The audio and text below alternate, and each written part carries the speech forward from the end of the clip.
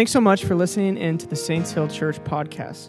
Our vision is to see heaven come to earth, and we do this by equipping the saints to know who they are in Christ, to walk in freedom through the truth, and to make disciples who change the world. We hope this message draws you further into relationship with our Father. And if you would like to give to the mission of Saints Hill, please visit our website at saintshill.church. And thank you.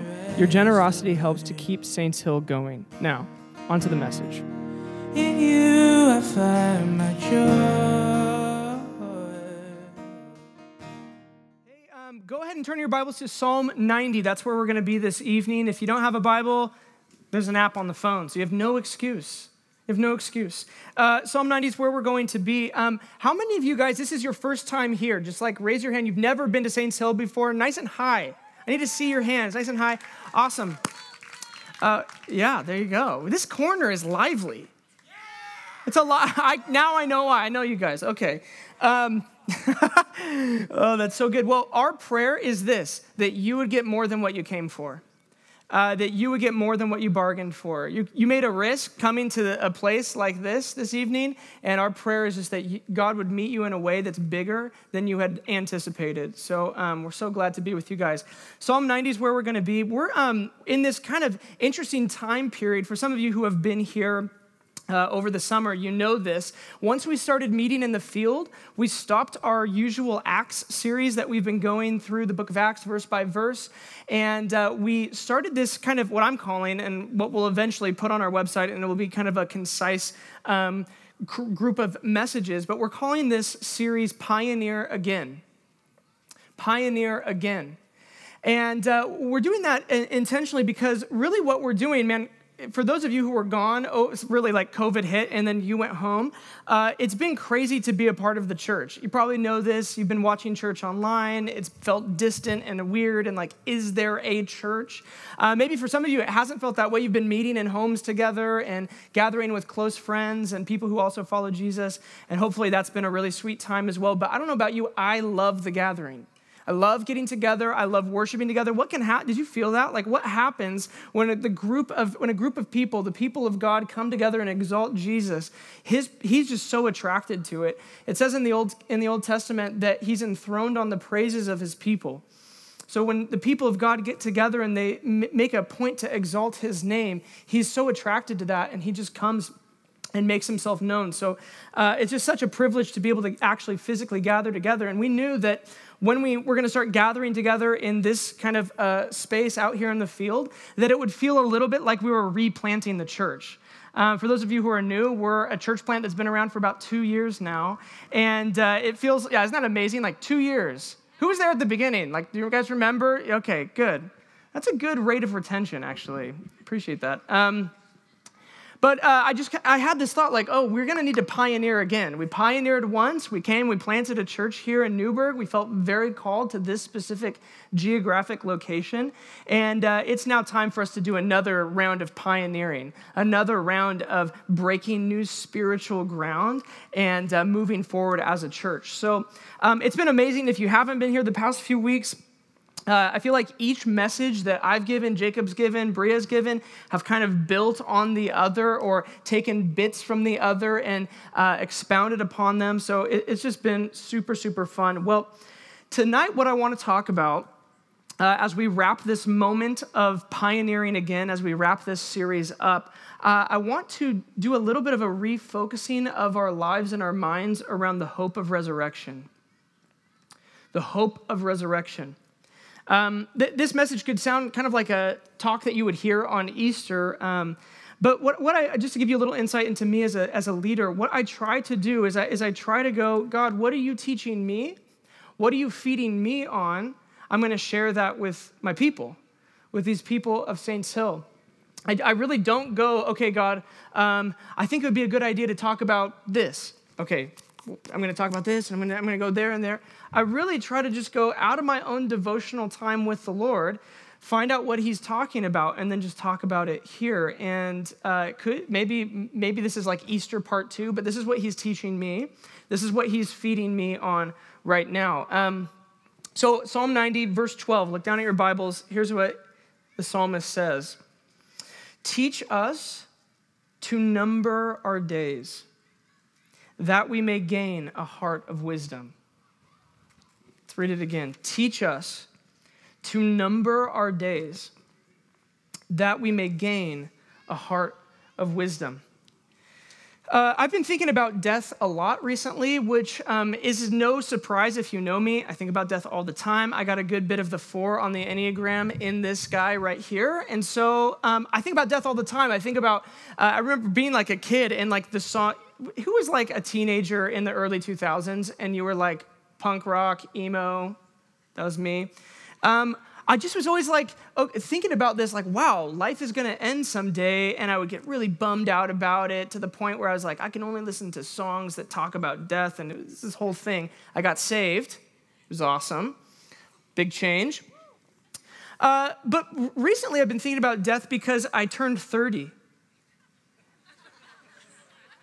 Some of you are like, well, that makes sense. He's 30. Some of you are like, yeah, well, okay, buddy. You are so young. But something happened when I turned 30 where I got this, like, I had this ability to understand what a decade meant. I was like, oh, that's what, I remember being 20, that's what 10 years feels like. And wow, and I started thinking, okay, so if I maybe only have 5 of these chunks of my life left. And I started obsessing over it, and I thought about, wow, like I just had a baby girl. She's around here. We got people who probably haven't seen her. Can we raise her up? I don't know. She's probably laying down. Emily's doing a great job just like keeping her chill throughout the gathering. So, but anyway, I got a baby girl. She's 4 months old now. It's just amazing. It's so fun. And I started thinking about like my parents. Like when you're not a parent, you think about, you're like, oh, I have parents, and someday I'm going to be a parent, and man, that's going to be so weird. And then you become a parent, and you're like, dang. My parents were like 26 when they had me, and now they're like, I won't say your ages, they're like this old. And that went by for them probably like so fast, and I just started thinking about, oh my gosh, life is just going so fast. And it's kind of freaked me out.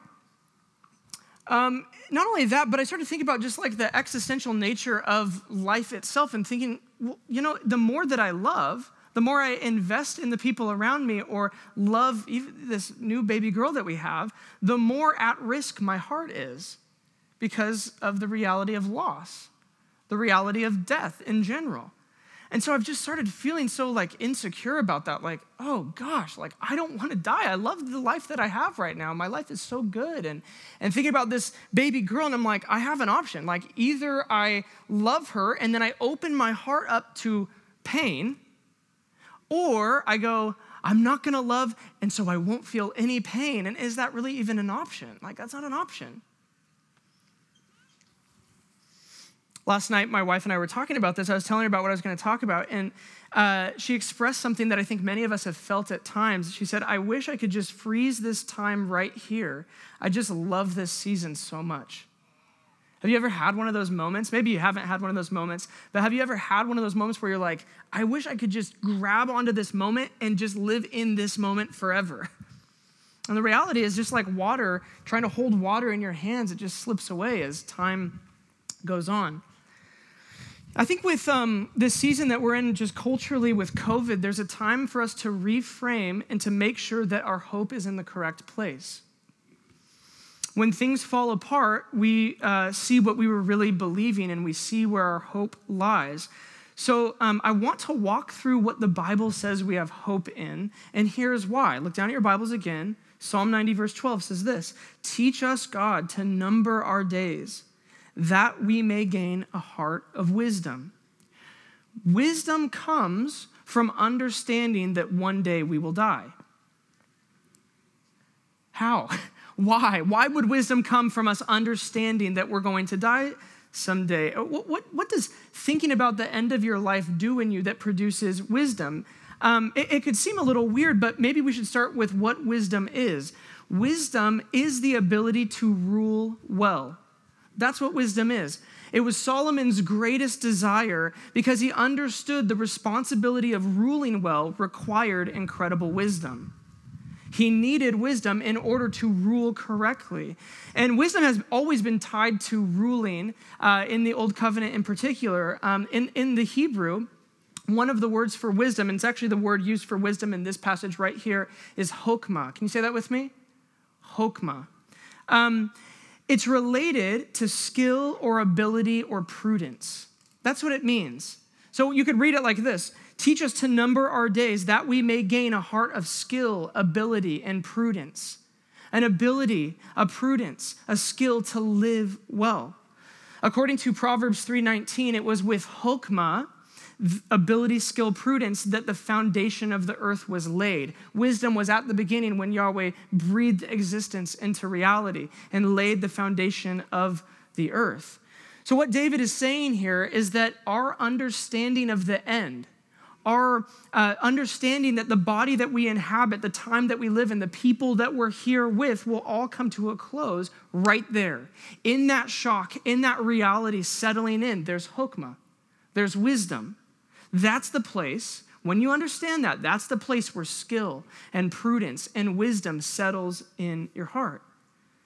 For example, to make this a little bit more real, think of the parable of the talents. Remember, Jesus tells this parable about a rich man who gives away talents to these individuals. Some get 10, some get 5, some get 1. And he comes back to see what they have done in a matter of time. He comes back to see, what have you done with the talents that I've given you? And here's what we learn. It is the one who has the end in mind, who knows how to make the most, or at least finds ways to make the most of what they have in their hands. Life isn't fair. Some people have more natural ability than others, but the one who lives with chokmah, the one who lives with wisdom, has the ability to make up for whatever may be lacking naturally. That's the metaphor that David is saying here. Understand the end. Understand that there's a time frame that you get here on this earth, and chokmah comes in, skill comes in, prudence comes in. Now, I would imagine that maybe I'm not alone in this. I would imagine for some of you, you think about that and you go, wait, teach us to number our days that we may gain a heart of wisdom. How about a heart of fear? Wisdom? I would imagine that for some of us, wisdom doesn't seem to be the natural result of thinking about death. For most people, maybe the passage would read like this. If you had a pen and you were able to write this: I don't number my days because it terrifies me, so I do everything I possibly can to distract myself from thinking about death. That's how it would read for me sometimes. Because the end of life is terrifying to think about sometimes. You're like, oh my gosh, what if I lose all that I have? What if the people that I love the most pass away? Or what if I'm gone? What are they going to do? These relationships that even God has given me, I so delight in. Or what if you get to the end of life and you realize it was all meaningless? What did it matter what you did or what you studied or where you worked or who you raised? It was all just meaningless. We're just on this glob of dirt floating through space with no real meaning or purpose. Or what if this is the only meaningful thing? And there's nothing after this life, and what you have here is the only meaning you're ever going to experience, and after this, it's just over. There's nothing else. You just cease to exist like a candle snuffed out. Isn't it interesting? I had my grandmother, who I was quite close with, pass away a couple years ago. And I just remember thinking, every human who has ever lived up to this point has experienced this one thing, and no one can come back and tell us about it. It's like, what happened? It's like you die, and then it's like, okay, what exactly happened? I wish you could just get on like a Zoom call. We'll talk about what was it like over there on the other side? And so it seems that for many, when we think about death, fear is more the result than wisdom. And here's why. Wisdom is only the result if relationship with God has been the priority of your life here and now. Thinking about death only produces wisdom if relationship with God was made the priority of your life here and now. Look, fear is the natural result of thinking about death outside of relationship with God, outside of understanding what God says about a disciple's future. I don't mean this harshly, like if you fear, you don't have relation. I'm not saying that. In many ways, this is critiquing me in a very particular way. What I mean is that the more real God is to you, the more you have invested in relationship with him, the less worried about death you tend to be. Maybe you've experienced this in your life where when you first gave yourself to him, and it was like, I don't care what happens to me, I have you. What I mean is that you've already cultivated relationship with the one who lives on the other side. You're receiving in the present tastes and glimpses and a life of sensing someone who exists outside of this time and space that we live in right here and now. So you have confidence. Now, maybe some of you know that to be true, but you still have this sense of dread right now. I'll admit that I'm pretty okay with risk. I'm okay with taking risks in life, maybe less and less so now that I have a wife and a baby. But I understand, hey, living is risky no matter what you do. You can't mitigate all the risk, right? But I felt this a couple times in the past 5 months with COVID, just that feeling rise up in my throat and the goosebumps kind of form on my arms and this sense of like, what if I'm next? What if I get it and I'm one of the people who just can't fight this off no matter what the doctors do for me? And I just have this thought like, no, not me, but could it be? And what if it does happen and just all that goes along with it? I'm sure I'm not alone in that.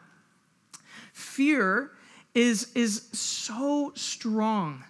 It's such a strong thing, and it's because of this that Jesus takes aim at it, because it's such a primal motivator. Our fear can motivate us to almost do anything that we've maybe even sworn we would never do. Evolutionary psychologists believe that fear is what has led us as a race to survive.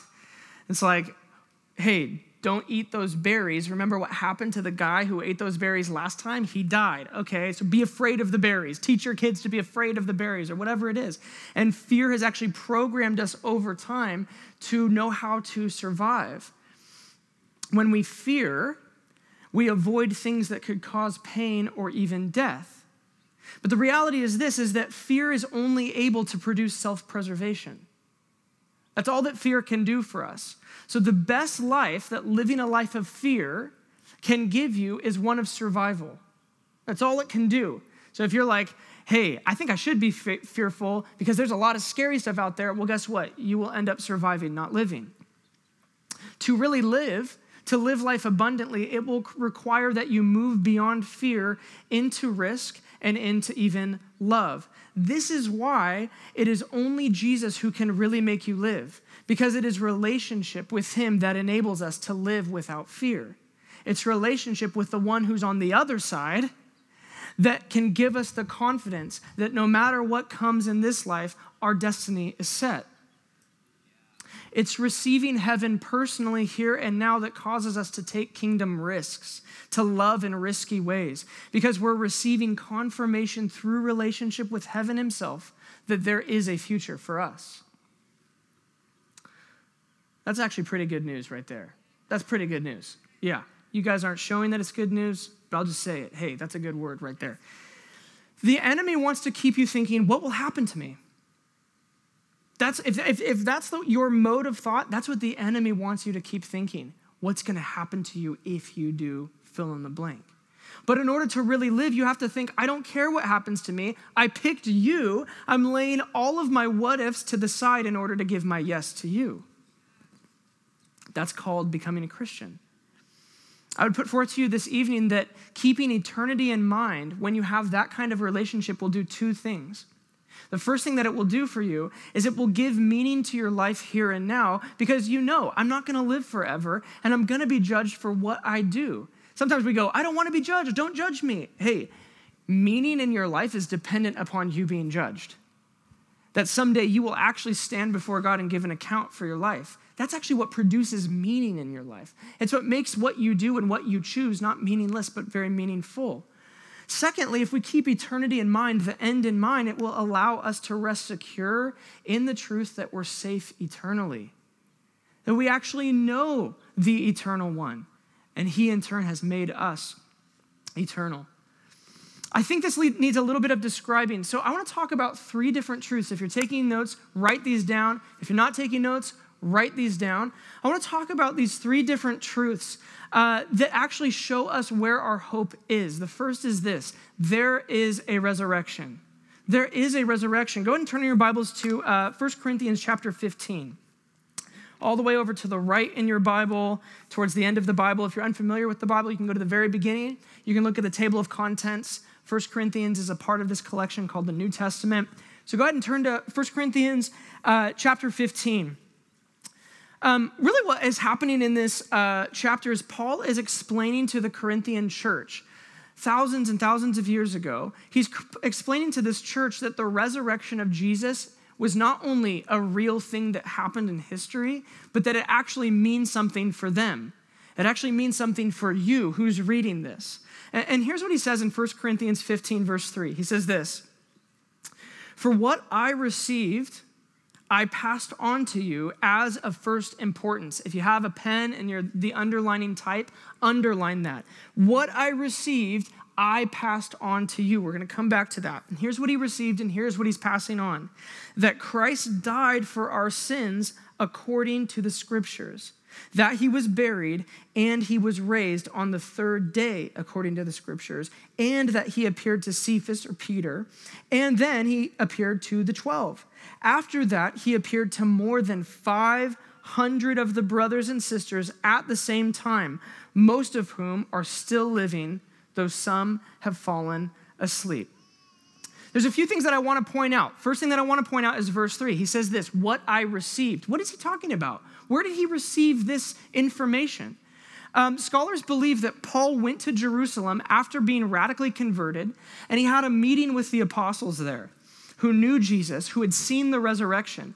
And so a lot of scholars think this is the earliest creed of the church. This is the earliest creed. And as you read through it, you're like, oh, it's a series of information about the resurrection. It's very important. He goes to Jerusalem. He's like, okay, tell me about this Jesus guy. And they're like, here's our creed. Here's what we know to be true, which means this.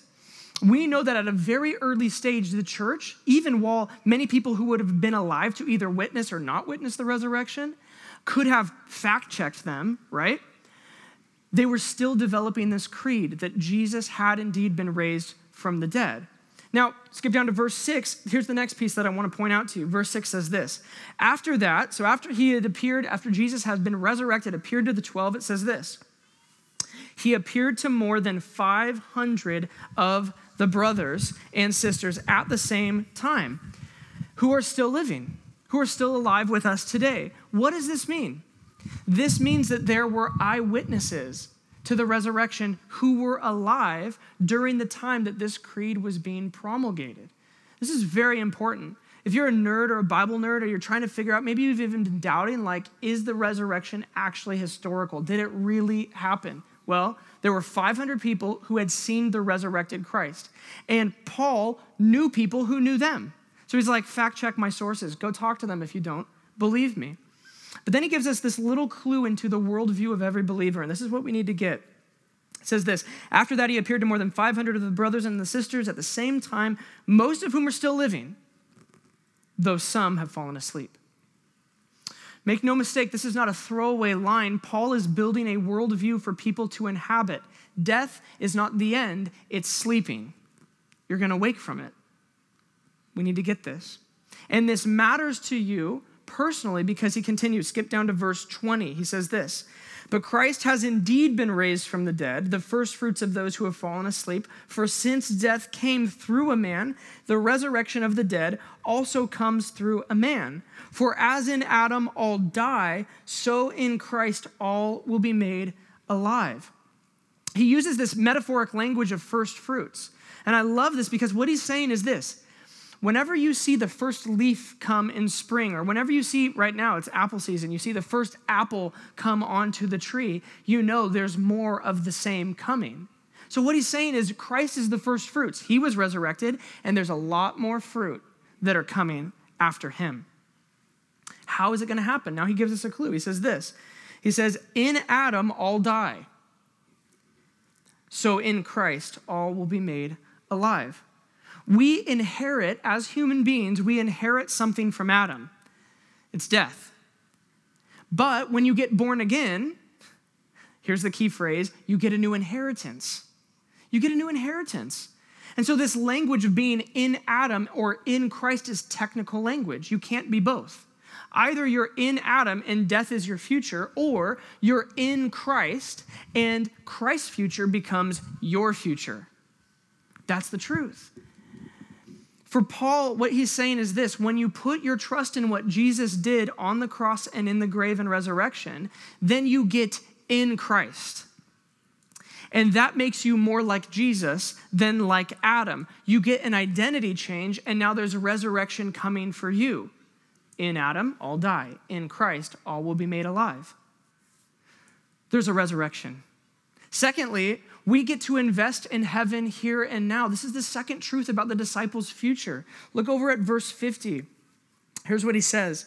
He says, I declare to you, brothers and sisters, that flesh and blood cannot inherit the kingdom of God. If you're in Adam, you're not going to inherit the kingdom of God, nor does the perishable inherit the imperishable. Paul's a master of mixing metaphors. We're going to get to it. Don't worry. Verse 51. Listen, I tell you a mystery. We will not all sleep. So in other words, not everybody's going to die when Christ returns. There's going to be some who are still alive. But here's what's true about all of us. We will all be changed. Verse 52, in a flash, in the twinkling of an eye, at the last trumpet, for the trumpet will sound, the dead will be raised imperishable, and we will be changed. For the perishable must clothe itself with the imperishable. Do you see that in language? You got to get in other clothing. You got to get in Christ. For the perishable must clothe itself with the imperishable, and the mortal with immortality. When the perishable has been clothed with the imperishable and the mortal with immortality, then the saying that is written will come true. Death has been swallowed up in victory. Where, O death, is your victory? Where, O death, is your sting? What is he saying? There's a dichotomy between perishable and imperishable. When you think about perishable foods. It's food that can rot. If it's not protected, put in the refrigerator, you leave it out, it becomes disgusting. And what Paul is saying is that bodies without the life of the Spirit, just our natural flesh right here, it's actually perishable. It will decay someday. But he's also comparing that to the imperishable. Think of the spirit of a person. And he's saying that the dead will be raised imperishable at the resurrection, and those who are still alive in perishable bodies, they will be changed to have imperishable bodies. Paul actually explains this in his next letter to the Corinthian church, and I'll just read this for you. He says this: so we do not lose heart, though our outer self is wasting away. It's perishable. It can rot. Our inner self is being renewed day by day. For this light and momentary affliction, this thing we call life, is actually preparing us for an eternal weight of glory beyond all comparison, as we look not to the things that are seen, the perishable, but to the things that are unseen, the imperishable. There's an eternal weight of glory that is being prepared. And then he says this: for the things that are seen are transient, but the things that are unseen are eternal. Here's the point. There is a weightier thing that we can focus on and that we can deposit into when we focus on the unseen. Really get this, when our minds are centered around heaven, there's like a bank account in heaven, a bank account of glory that we're depositing into. Here's what he's saying. Look for earth, and you will only ever find things changing. Look for heaven here and now, and you will find what is really solid. Character, virtue, love. These are the unfading things that are not touched by time and space, that we actually get to contribute to and build here and now. See, every time you go through difficulty, through rot, through life, and you choose to love, you choose to look to God, you choose to ask him what to do, and then you do it, you're contributing to the glory of things unseen that are waiting for you in heaven. It's like an investment account that you get access to at death. But it's even better than that because we actually get to experience glimpses of that unseen glory, that unseen reality here and now. It breaks into our world, and Jesus called that the kingdom of God, or on earth as it is in heaven, the very vision statement of why we exist as a church. See, we actually have seen this here in our space. You've seen this in your lives. When you pray for somebody and they get healed, what is that? That's the unseen breaking into the scene. When you give somebody an encouraging word and say, hey, I've been thinking about you, and Paul says that prophecy is encouraging, strengthening, comforting. I've just been thinking about you. Can I share this with you? Does that strengthen? Does that encourage you? Does that comfort? And it changes the course of that person's life? What is that? It's the unseen breaking into the scene. When we make that personal decision to say yes to God in our hearts, regardless of what people around us are doing, we say, okay, I'm going to say yes to you no matter what my roommate does or my coworker does or my friend does. What is that? That's the unseen relationship breaking into your actions in the scene. Though our outer self is wasting away, it's rotting, our inner self is being renewed day by day. There is a beautiful reality for every Christian that as gravity and light weigh down and age us, and our body gives way to the forces of nature. We've been given an inner, born-again person that is actually getting stronger and increasing in stature. That's the truth. That's good news. That's really good news. Because there is a hope for you. There's a resurrection. And you have a role to play in that resurrection here and now by pulling what God has intended for the kingdom into our space right now. Lastly, there's a future world. This is in the bulletin. So if you want to just open your bulletin, this is just a beautiful passage. I wanted to send it home with you. This is in Revelation chapter 21, verse 1 through 4, written by John, the brother of Jesus. Here's what he says. He says in this heavenly vision that he gets, he says, Then I saw a new heaven and a new earth, for the first heaven and the first earth had passed away, and there was no longer any sea. I saw the holy city, the new Jerusalem, coming down out of heaven from God, prepared as a bride, beautifully dressed for her husband. And I heard a loud voice from the throne saying, Look, God's dwelling place is now among the people, and he will dwell with them. They will be his people, and God himself will be with them and be their God. He will wipe away every tear from their eyes. There will be no more death or mourning or crying or pain, for the old order of things has passed away. The earth is headed towards a remodel. The earth is headed towards having the old drywall stripped down, the old insulation torn out, the dry rot taken back, and new wood put in place. God will remake this world. And that old order of crying and loss and pain, or maybe even more specific to some of us this evening, that struggle to find meaning, loneliness that settles in our hearts at times, physical issues, pain in the body, or economic lack. Those things are all fixed in the city where God is their ruler. They're fixed in the future. So Psalm 90, verse 12 again, think about this in light of all that we know. Teach us to number our days, that we may gain a heart of wisdom. Here's the key. When life is lived understanding your future and in relationship with God, you actually gain wisdom by knowing the limits of life. So your prayer becomes, help me to know that I'm temporary here. I'll rest secure in my future, and let's get to work. Help me to know that I'm temporary here. I'll rest secure in my future, and let's get to work together. Relationship with the promiser is what delivers on the promise. It's relationship with the one who's made the promise that delivers on the promise. When Jesus dies, he uttered these words, "It is finished." What did he mean?